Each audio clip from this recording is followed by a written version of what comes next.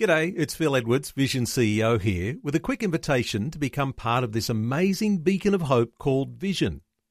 Together we can put our love into action to help people of all kinds build or rebuild their lives on the truth of God.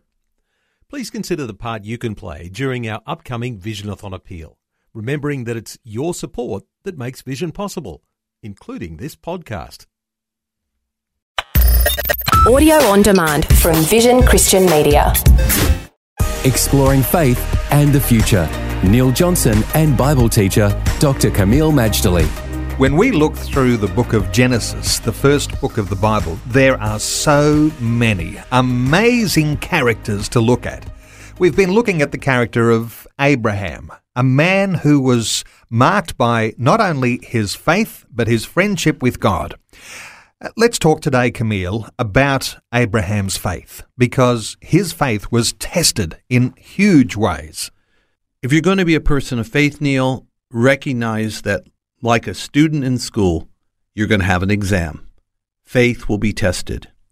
Good news is if it's faith based on God's word, solidly on the Lord, then it will pass every test, guaranteed. You may sweat it out occasionally, but you will get through.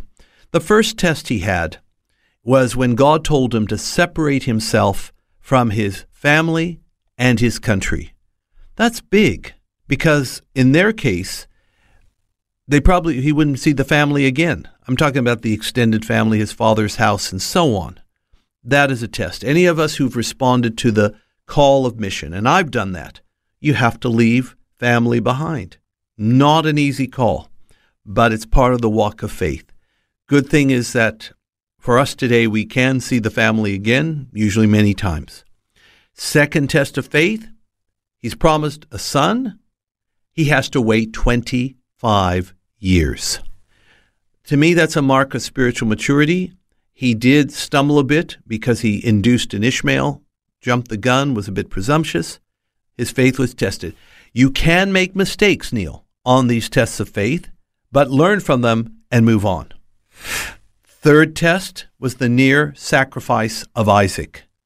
And this would have been an agony because God said through Isaac, all the families of the earth will be blessed.